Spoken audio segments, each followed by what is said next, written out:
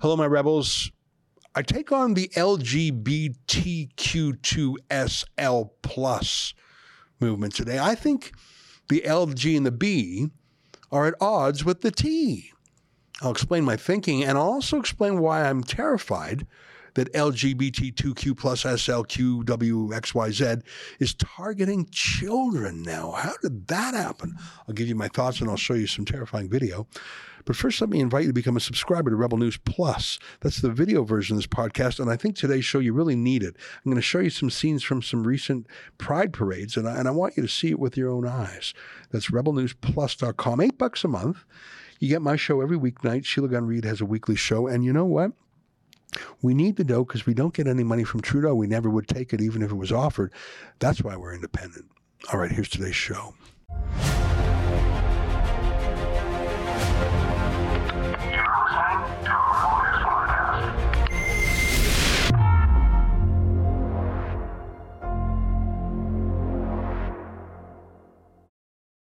Tonight, if the gay rights movement focuses on children, it's going to lose support. It's June 26th, and this is the EZRA LEVANT Show. Shame on you, you censorious thug.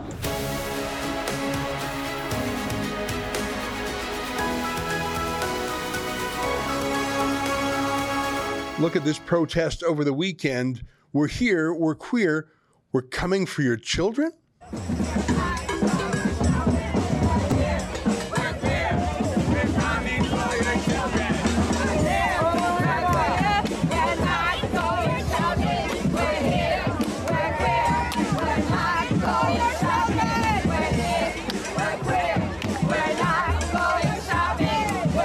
Gay rights used to mean just what it sounds like, civil rights for people who are homosexual.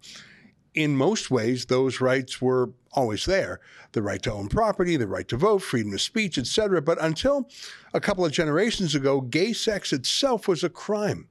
Not one that was often prosecuted, but it was formally on the books until 1969 in Canada. So that was 54 years ago. There were other limits on gay people too. Joining the military, for an example, that was ended in 1992 in Canada, so 31 years ago. Gay marriage became lawful in various provinces in 2003, and the Supreme Court of Canada made it national law in 2005. So that's 18 years ago. Gay pride parades are amongst the largest parades in major cities like Toronto, Vancouver, and Montreal now. They are major corporate events drawing millions of dollars in sponsorship and government money too. There really are no areas in public life where being gay is a barrier to entry. Not in the corporate world, not in the political world. It's not insurgent anymore. It's actually completely dominant. It's gone corporate. I think it has been that way for at least a generation, really two. But that's the thing about cultural Marxism. It exists to create conflict. It makes identity a central political fact. And just like the election and re-election of Barack Obama as U.S. president did not end racial division in America, but actually marked the beginning of a new era of woke racism, so too has the total victory of the gay rights movement. Instead of taking a victory lap, both movements became weaponized. Obama was obviously elected by an enormous number of white people, but instead of using his unique position to heal racial wounds of the past, he actually used it to have a perpetual political war amongst Americans as a wedge based on race to put the Republicans on the back foot to drive his political agenda. Now that's happening with gay rights too. It's being weaponized for other purposes. It's not actually about gay rights anymore. I don't even think it's about gay at all. In fact, I think the T in LGBT is actually inherently contrary to the L and the G. A gay man is gay, a lesbian is a gay woman, but the T, that implies that a person is born in the wrong body. They have to transition. And the ultimate extension of that idea, I guess, is that if you are gay, you have to undergo extreme body-altering surgery and drugs to get into your proper body.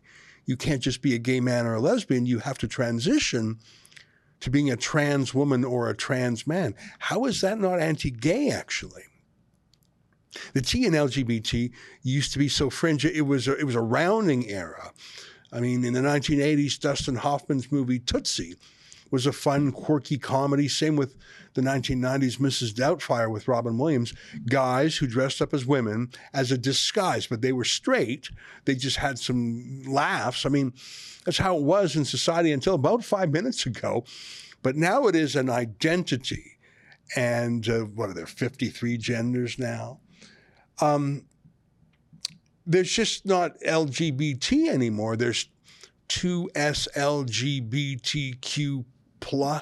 Can you tell me what those stand for? I bet you can't. Take a look at this guy. 2SLGBTQI+ rights are human rights. I bet Trudeau doesn't know what that stands for either. He's just good at memorizing a few lines. But I'll tell you, it stands for two-spirited, lesbian, gay, bisexual, transgender, queer, or questioning, and then additional sexual orientations and gender identities. Like the plus means more to come. So it's unlimited. It's not a man who is attracted to a man or a woman who is attracted to a woman. That's what gay was about. But this is now about queering and questioning everything, smashing conceptions, smashing structures and establishments. That's explicitly the goal. That's why there's queer math. There is no gay math. Math isn't gay or straight. But queer math, queer spelling, queer history is expressly to smash the oppressor who gave us 2 + 2 = 4. No, it isn't. It really is like the satirical website, The Onion. They were around a long time before the Babylon Bee. 22 years ago, The Onion published this headline. Gay Pride Parade sets mainstream acceptance of gays back 50 years. Look at this, published in April 2001. Let me read a little bit. Hollywood, California. The mainstream acceptance of gays and lesbians, a hard-won civil rights victory, came through decades of struggle against prejudice and discrimination, was set back at least 50 years Saturday in the wake of the annual Los Angeles Gay Pride Parade. And it goes on in some graphic detail.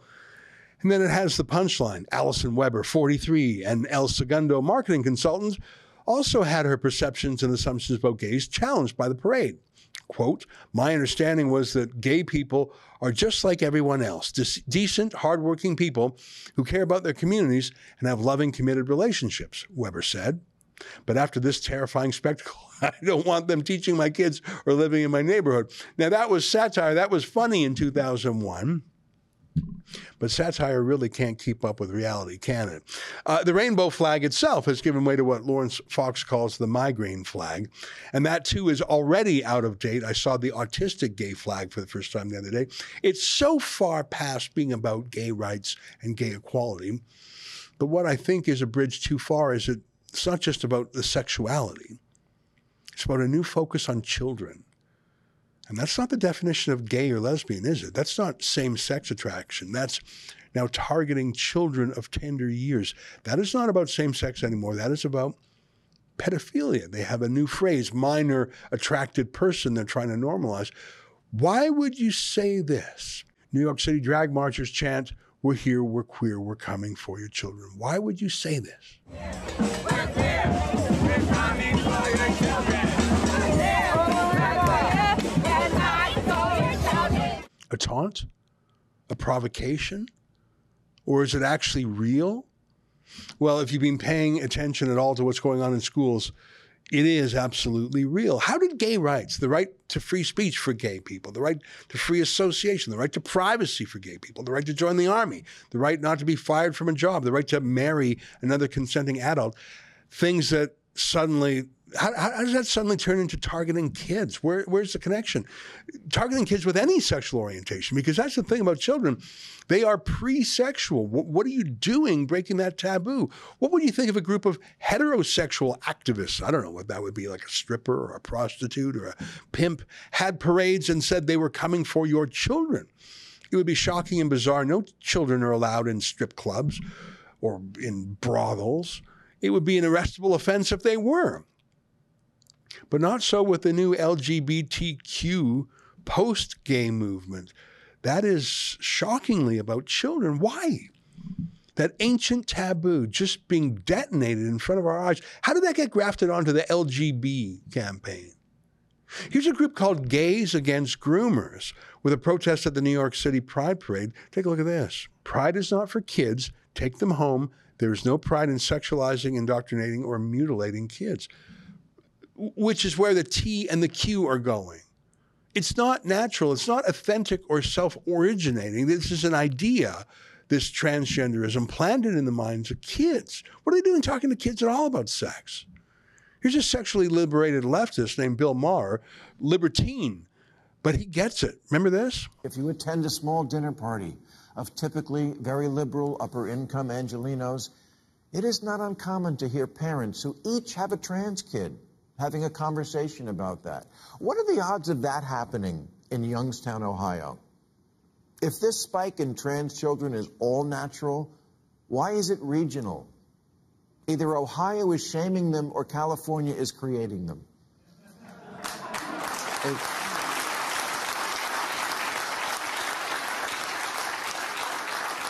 It's like that day we suddenly all needed bottled water all the time. If we can't admit that in certain enclaves there is some level of trendiness to the idea of being anything other than straight, then this is not a serious science-based discussion. It's a blow being struck in the culture wars using children as cannon fodder. I don't understand parents who won't let their 9-year-old walk to the corner without a helmet, an EpiPen, and a GPS tracker. And God forbid their lips touch dairy. But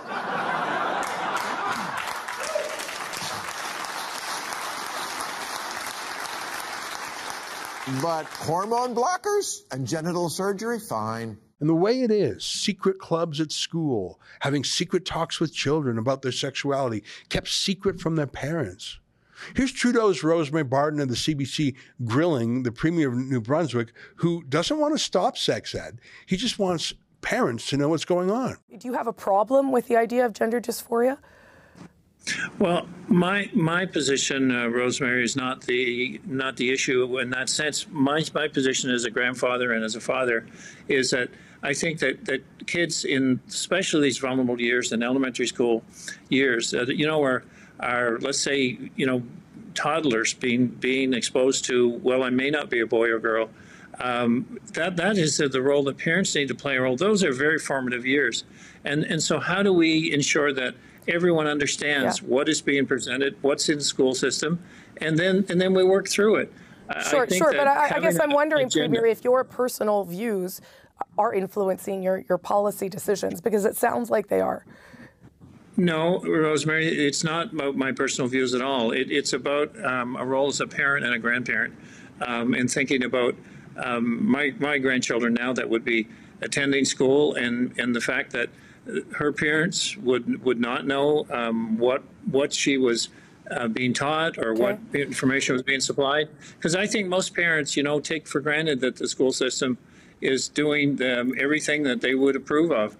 But there's so many things that parents are asked to have their consent on, so many things, and yet gender identity is not one of them. But do you understand that there are children who would not be comfortable telling their parents that, who would not feel safe having that conversation with their parents, and so school would be the safe place for them to identify in the gender of their choosing? I do understand that, and that's why our goal is to put a process in place and work with parents and children, teachers, and the guidance counselors, the professionals, to help us build a plan in place, a plan that allows for the child to be protected, and a plan that eventually would have parents involved in supporting their children, not alienating the parents and the child, but finding a way to bridge the gaps that exist in maybe they're certainly how they're thinking. There are critics, as you know, that say that this policy is transphobic. That's super gross. Children want to make secrets with teachers and keep those secrets from parents, and that's Barton's side. The policy is transphobic. If you want to know what secret conversations your young child is having with sexualized teachers talking about sex, you're transphobic now? Why don't you just throw in racism? You need parental consent to take your kid on a field trip, but not to join a sexual club and talk to guidance counselors about sexual things, including changing their bodies. Here's Chris Austin, a cabinet minister in New Brunswick, where this is a political crisis now. Take a listen to his speech. My daughter in grade 2 can change her name and her gender, not just without my consent, but most importantly, without me even knowing it, to the point that the school would literally deceive me as a parent should I ask to know what's going on. I have a serious problem with that. And I can tell you one thing. The vast majority of parents in this province have a very serious problem with that as well. And I will not back down. You need permission to take a kid on a field trip like Boy Scouts or Girl Guides. You used to trust them to take care of your kids. Now they are overtly sexual. Here's the Girl Guides at the New York Pride Parade. What are they doing there?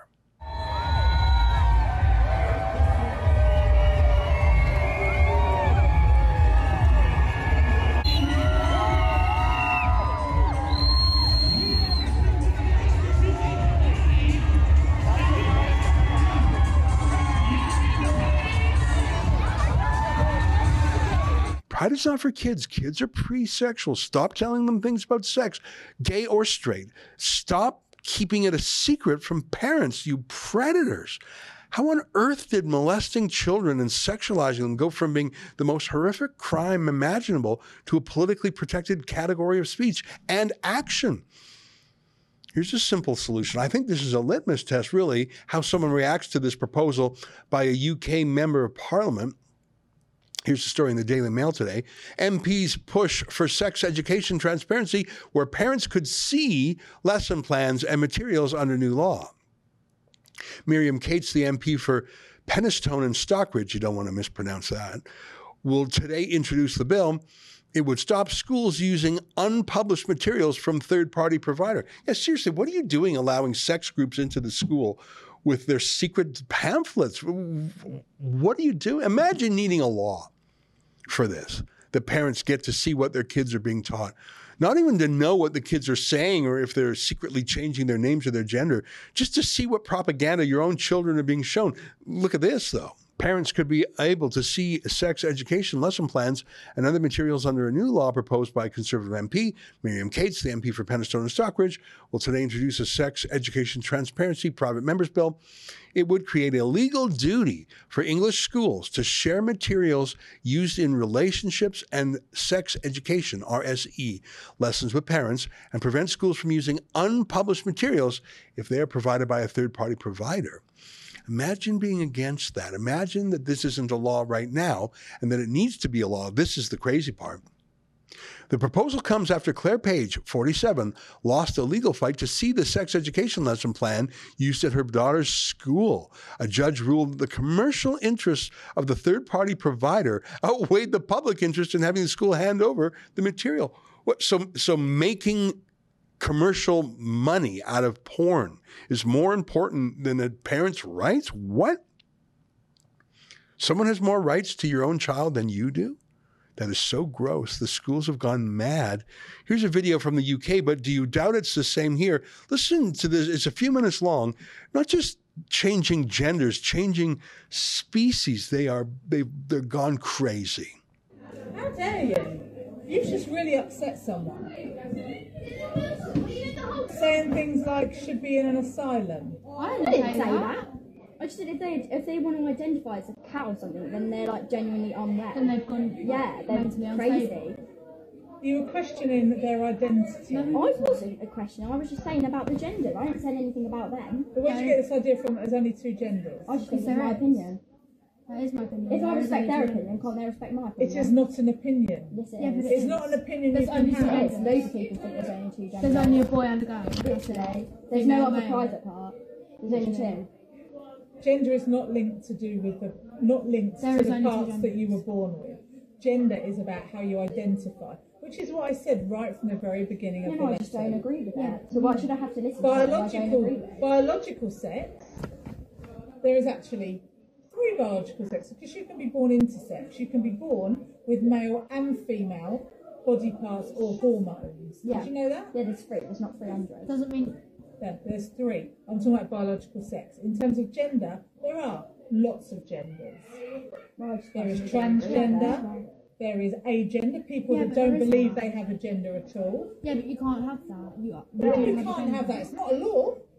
Yeah, but it's not a lot, but it's our opinion. We just don't agree with it. We just think it's all just... If you have a vagina, you're a girl. If you have a penis, you're a boy. Yeah. But cisgender is not necessarily the way to be. You were talking about the fact that cisgender is the norm, that you identify with the gender of the sexual organs that you're born with, or you're weird. That's basically what you're saying. Yeah.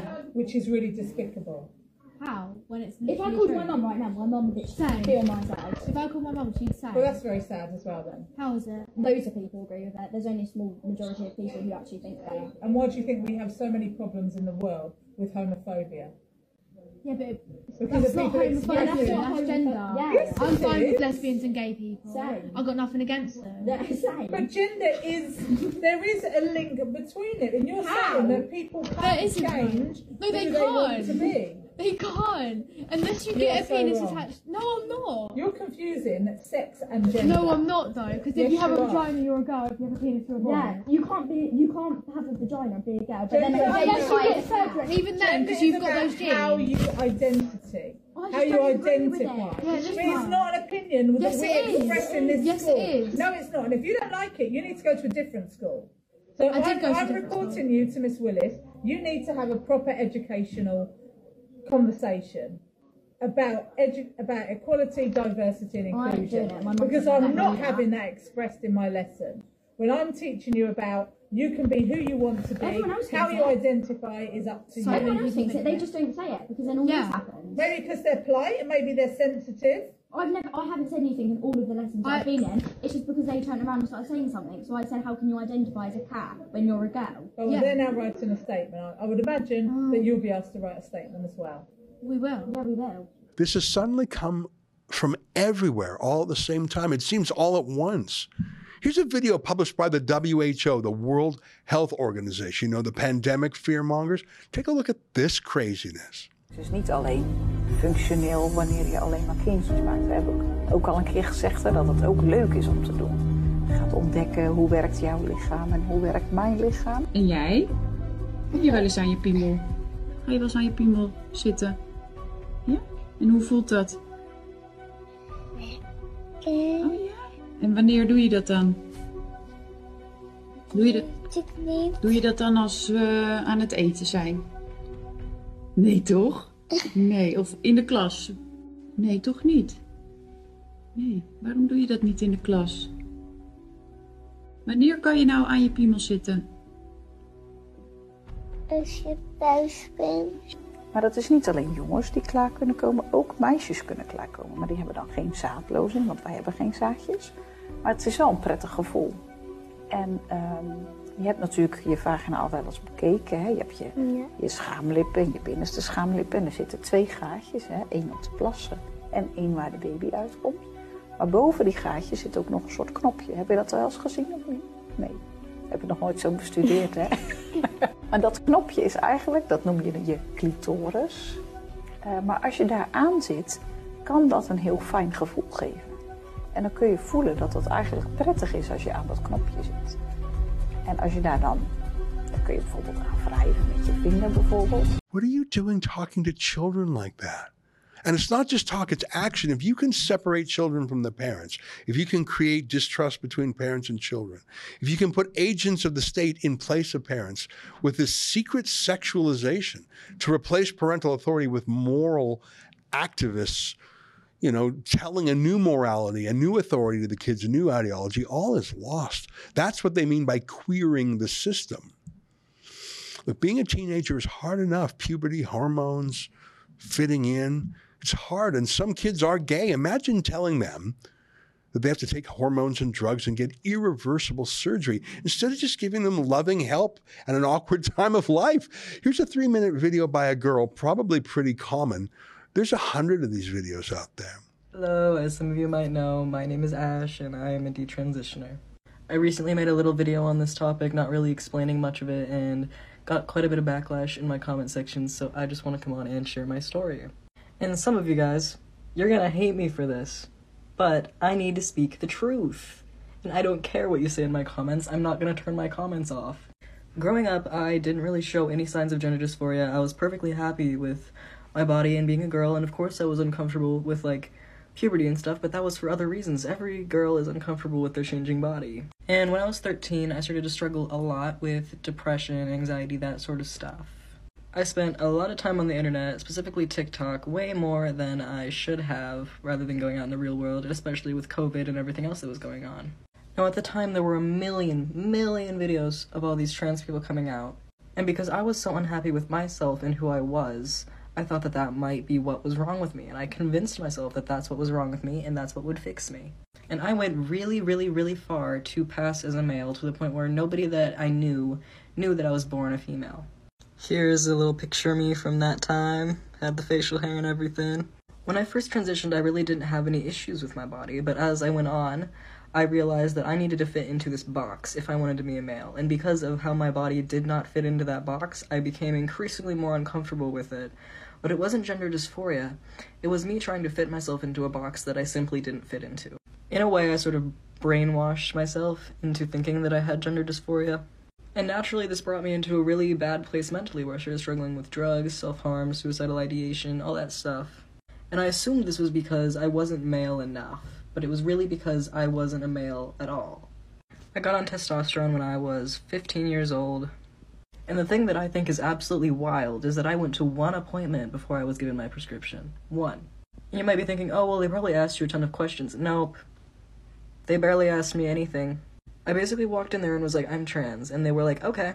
They didn't question me. They didn't sit down with me and question and talk, like, is this really what's right for you? They were just like, okay, this is the next step in your transition. We'll give it to you. I was on testosterone for about 6 months, and luckily it didn't affect me super bad. I can still talk in a higher range and pass as female. Of course, there's a lot of changes that are permanent that I'm gonna have to live with for the rest of my life. After about 2 years of living as a male, I realized I was wrong. But I didn't come out about that right away. I stayed living as male for another year before I really finally decided that I needed to do this. And it was one of the most scary things that I ever did. I've faced so much backlash. I've found it that people are so quick to accept trans people, but so quick to criticize detransitioners. Once I detransitioned, all my mental problems were gone. I'm happy. That was my issue. The fact that I'd convinced myself that I was a dude. Big Pharma loves the trans agenda. So many drugs to sell. Cultural Marxists love it, pitting us against each other based on our sexual identities, making a sort of civil war, just like Black Lives Matter pitted race against race, where there had been relative harmony, and the beautiful moment of America electing a black president now, after true LGB equality, a new cultural Marxist war amongst ourselves to devour our children. And the shocking colonization of all our institutions so quickly. Schools, the law, politics, big business. Unbelievable. You can see it happening already, though. The number of Americans supporting same-sex relationships has dropped from 71 to 64% compared to 1 year ago, with more people thinking it not morally acceptable, according to a new Gallup poll, a change driven mostly by Republicans. Yeah, those awful Republicans. In 1 year, that is a shocking fall. I think it's pretty obvious why. It's not the L, the G, or the B. I'd say it's parents, not Republicans, just parents. Parents of kids who are being pressured to hate their own bodies. Parents of girls who are being pushed out of sports by men who fake being women. Parents who are afraid to turn on the TV set or to watch a movie, even a Disney movie, for fear of bizarre indoctrination targeting their kids. Leave the kids alone. It's madness, and closing your eyes won't make this madness go away. I hope New Brunswick has a snap election on this. Let's see what real people think, not just regime puppets like the CBC's Rosemary Barton. Let's see what people think. Stay with us for more. Well, it was a pleasure the other day to meet with Mark Milke, who has founded the Aristotle Foundation, a new freedom-oriented charity in Canada. We know Mark Milke from before. He's an author and a scholar, but it's great that he has this new institution. And I think Canada needs a lot more of them on our side of things. And there's another institution that has been around for a while called C2C Journal. And the 2 is the number 2, c2cjournal.ca. And they write interesting pieces. They're not hot breaking news. Like, you don't go to C2C Journal for what happened in the last 2 hours. They have more thoughtful, deeply researched essays.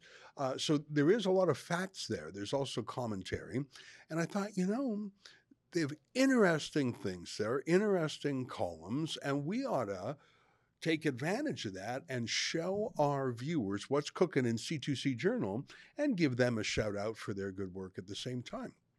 We've done that a few times now, and so we do so again today, happily. Margaret Coppola is an author and public policy activist. She has a new essay on C2C Journal called The Virus, the Vaccine, the Victims, Beginning the Great Reckoning. And let me just read a sentence from it before I call on Margaret Coppola. She says, as COVID-19 recedes, a worldwide evaluation of how the pandemic was handled is finally underway.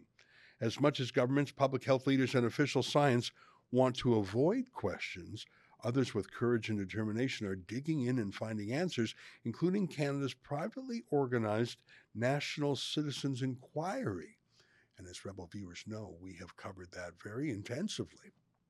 Margaret Coppola examines the damage done by misguided public health measures and presents disturbing new evidence that vaccines were not only pointless, but have caused injury and death on a horrific scale. And she reveals how efforts to fight back in the courts and against the media are gaining traction. As more information comes out, the truth about the greatest disaster of our time is becoming clearer. Joining me now is Margaret Coppola. Well, Margaret, that's a very bold thesis statement. These are dangerous things to talk about. The other day, Robert F. Kennedy Jr., nephew of the great president, Democratic presidential primary candidate, lifelong activist, criticized the vaccines on various programs. He criticized it in an interview with Jordan Peterson, criticized him in an interview with Joe Rogan, and YouTube censored it, deleted the video. Here's a Kennedy. He could be president, his uncle was, and he's being censored for saying unapproved, disapproved things about Big Pharma. These are dangerous things to talk about, aren't they? Yes, indeed. But I'm proud to say I think I'm in very good company, and in fact wouldn't be writing about any of this at all if it wasn't thoroughly documented and thoroughly studied.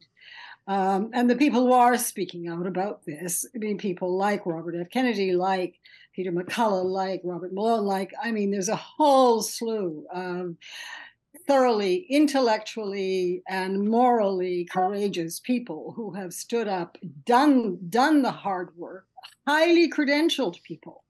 Many of them more credentialed than your average public health officer, I have to, who are doing the heavy lifting and scouring the studies. And there are thousands of them now, thousands, who are pointing to all kinds of problems with the vaccines.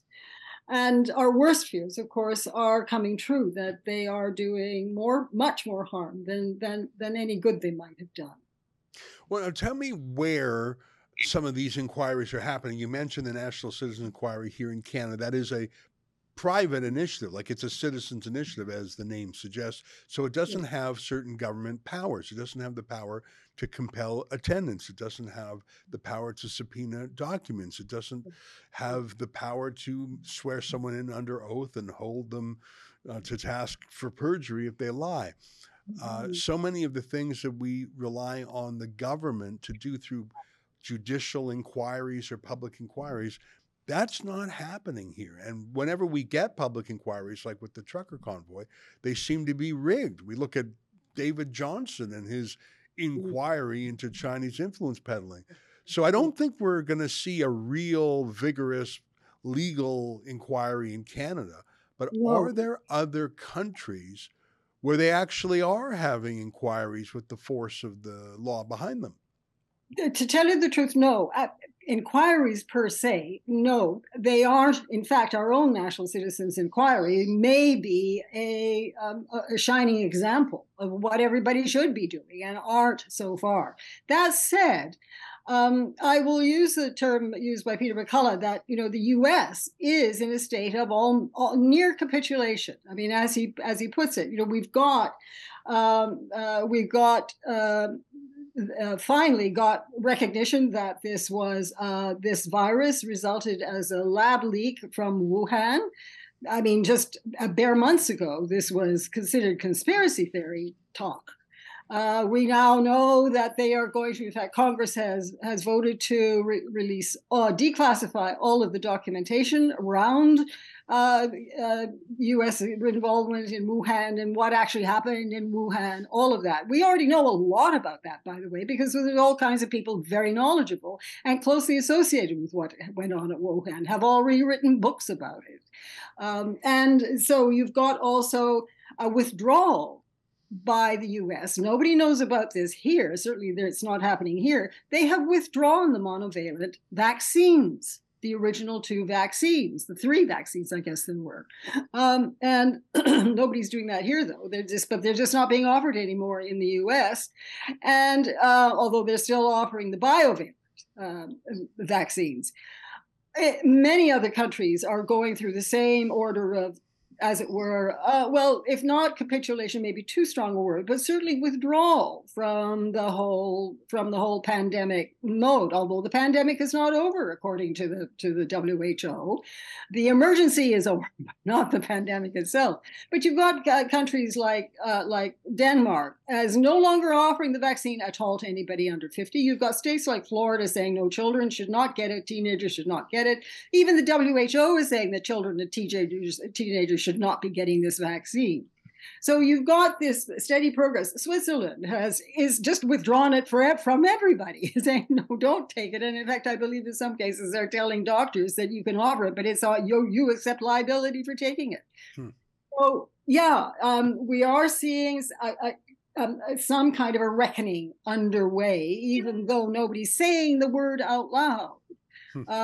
And in fact, it's happening everywhere, but of course, right here in Canada, where it's only like in the last year or so, we finally got some, safety data system up and running. And we finally have a website from the government of Canada that gives us some statistics on what kind of injuries and disabilities and what kind of problems have arisen around the vaccine. But these numbers were well to hand within the last, for more than a year in other countries. The US, for instance, has the VAERS data system, 17,000 deaths in the US alone being attributed to the vaccine, 26,000, I think, injuries and deaths, injuries and disabilities. In fact, we even have a case, I write about it in the article, by somebody who comes at it from an entirely different angle, not a medical angle, but from an insurance angle. He looks at the insurance statistics and sees all of a sudden that, from the time of the vaccine rollout in the US to the end of its major rollout, that insurance claims were going through the roof. By whom? Not by the usual suspects. I mean, the people, the elderly or others who we know were very severely affected by this virus, but this time by young professionals, ordinarily extremely healthy people who are and on whom insurance companies make huge amounts of money because normally they don't die, but all of a sudden they were dying, and guess what? It correlated exactly with the rollout of the vaccine. If you look at the charts, you've got the doses are going up this and then the deaths are going up this way. So the article is sprinkled with charts like that where you can see direct relationship between dosages and deaths. Let me read one paragraph from your essay about this vaccine reporting system. It's called VAERS, which stands for Vaccine Adverse Event Reporting System, which is a voluntary system, so it doesn't catch all of it. Before COVID-19, McCullough, that's Dr. McCullough noted, all vaccines combined in the U.S. generated a total, on average, of 158 deaths per year. By contrast, the mRNA vaccines developed to combat COVID-19, I'm just going to skip ahead here, as of March 3rd, 2023, McCullough said VAERS, that's the reporting system, had recorded 17,071 deaths in just the U.S. that occurred within a few days of taking COVID-19, and 16,454 permanently disabled. That's orders of magnitude more. You'd think that would be huge news, but it really isn't. I mean, when COVID deaths were being reported, they would include anything. If you died of a heart attack but had COVID at the same time, it would be marked as a COVID death. They did everything to expand the numbers. There was a crazy case, someone fell off a ladder and it was called a COVID death. Yes. Whereas a death from a vaccine, it's the exact opposite. They would do anything to ascribe it to a cause other than the vaccine. That's not a normal way to compile statistics. That's a stitch-up. That's an inside job. That's right. And the general theory about all of that is that, and I think it's well accepted across the board, that they use fear tactics in order to get people to get vaccinated. And they may have done so for the best of reasons. They honestly believe that the vaccine would prevent infections. They honestly believe that it would help encourage herd immunity, all those things. But absolutely none of those things have come to pass. The vaccine does not prevent infection. It does not prevent transmission. And in fact, we now know, thanks to a recent study from the Cleveland study, that worse than that, the more vaccines you get, the more likely you are to contract COVID, and the fewer vaccines you have, shots you have, in fact, better off if you have none at all, you are least at risk of getting COVID. So, I mean, this vaccine business has absolutely, totally backfired. Not only is it not doing the job it should have done, it might have helped a little bit at the beginning, because it does confer some help for, immunity maybe for a few weeks or a few months, but we learn very quickly it runs out. Mm-hmm. It peters out. The immune protection function peters out. Yeah, that's they had to change the definition of vaccine, because if you're not stopping someone from catching a disease, it's not really a vaccine. It may be a therapy of some sort, but it's not a vaccine. Let me ask you a question that's on my mind, because you and I are awake to these things, and I think a lot of people were woken up by it. People of different political backgrounds, by the way, conservatives who didn't like the government accreting this power to themselves, but also liberals who always swore by my body, my choice, New Democrats and Green Party members who said, what's with the support for Big Pharma, or what's with forcing this on collective bargaining workers without a bargain? So I think a lot of people were wakened up to it, but I think a lot of others just got way too comfy with the authoritarianism. They loved being bossed around. They loved complying. They sort of felt a sense of community in it. Right. And here's my question to you. Yes, they were doing, they were taking it for the team. They were doing something for the community. Yes. And they were protecting grandma, and they were protecting the kids, all of those things. Which it gave them a sense of meaning. It gave them a sense of belonging and meaning. That's right. Let me urge you, Ezra. I have another essay, an earlier essay. I've been covering the pandemic through C2C now over the last couple of years, and the really pertinent essay on this is the piece on the psychology of totalitarianism, and how people end up buying into, and the vast majority do. This is the sad thing. The vast majority, even the highly educated, people who should know better, who suspend all critical thinking and feel, and whether it's the fear factor that takes over, or whether it's a sense of meaning and purpose because they're in there fighting the good fight along with everybody else. It's a community thing. We're suffering here in our isolation. We're doing this, for, whatever number of reasons. And yes, that's how it happens. They look for meaning, they look for purpose. It starts with a feeling of anxiety and isolation, and all of a sudden you have a reason for behaving in a certain way. And some people can take it to such an extent. Of course, it gets very dangerous and we've seen the excesses in the worst of totalitarian systems, where they start demonizing others. Yeah, well Trudeau got right into that. Well, let me ask you. I think the most important question, if I may, like there's lots of details and there's lots of scandals within the major scandal, but here's what's on my mind. Are we more or less likely to do this again? I mean, there will be more viruses. I mean, we're learning that in Wuhan, China, they went out to the caves to bring the viruses back, to work on them, to give them gain of function. We're learning the terrible things that were done. There will be more outbreaks. I mean, Bill Gates says there will be, and he would know. So are we more or less likely to have vaccine mandates, lockdowns, mask mandates, shutting down schools, funerals, churches, weddings? Are we more or less likely to go through that same abusive response again? This is the rehearsal, Ezra. And whether the next round results from a new virus or a mutation, or whether it's any kind of emergency, it could be a bogus climate emergency. And all of a sudden, I mean, where do you think the notion of 15-minute cities has come from? And where do you think the digital currencies are coming from? I mean, these are all de facto control mechanisms.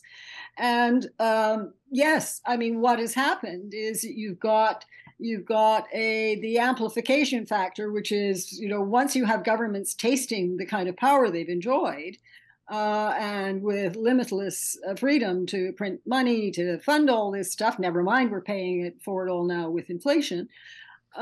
Yes, absolutely, we will get more of this unless those few of us who are awake to all of this, and the more of us who get awake to all of this, unless we can prevent it. And yes, it is preventable because, hey, we talk about it just like we're talking about it right now.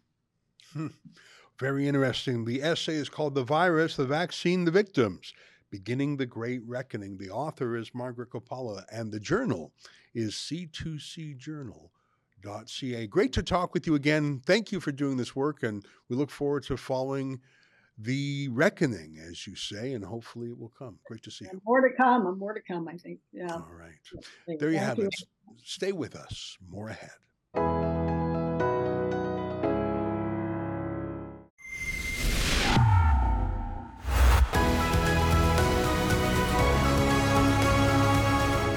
Hey, welcome back. Your letters to me. Citizen Jerry says, Ezra, Michael Matt, a leading voice for the traditional Catholic Latin Mass, suggested that Orwell got the story's ending wrong because he was an agnostic. Orwell could only see the cruel tyranny of Oceania. He missed the millions of godly people standing ready to push back against the demonic evil that seeks only to enslave the world. But we know how the story ends. Thanks for your consideration. Hey, that's a great point. That's a great point, is that faith, by definition, gives people hope where sometimes there is no rational reason to hope. Where there's life, there's hope. That's a Catholic saying, isn't it? Joe B. says, what a wonderful move, Ezra, republishing Orwell's classic novel. Certainly required reading, even a reread. I can't help but feel we have been living through his Animal Farm struggle for freedom and are now engulfed in the real dystopian world of Winston Smith. And your mention of Huxley's Brave New World is appropriate, as it absolutely smacks of the World Economic Forum's "You will own nothing and you will be happy." Those were gifted writers who perceived the future and gave us the warnings. I've ordered this one. I think you're exactly right with Brave New World. And it's incredible how they perceived those changes decades ago, those authors. That's our show for today. Until tomorrow, on behalf of all of us here at Rebel World Headquarters, see you at home. Good night. Keep fighting for freedom.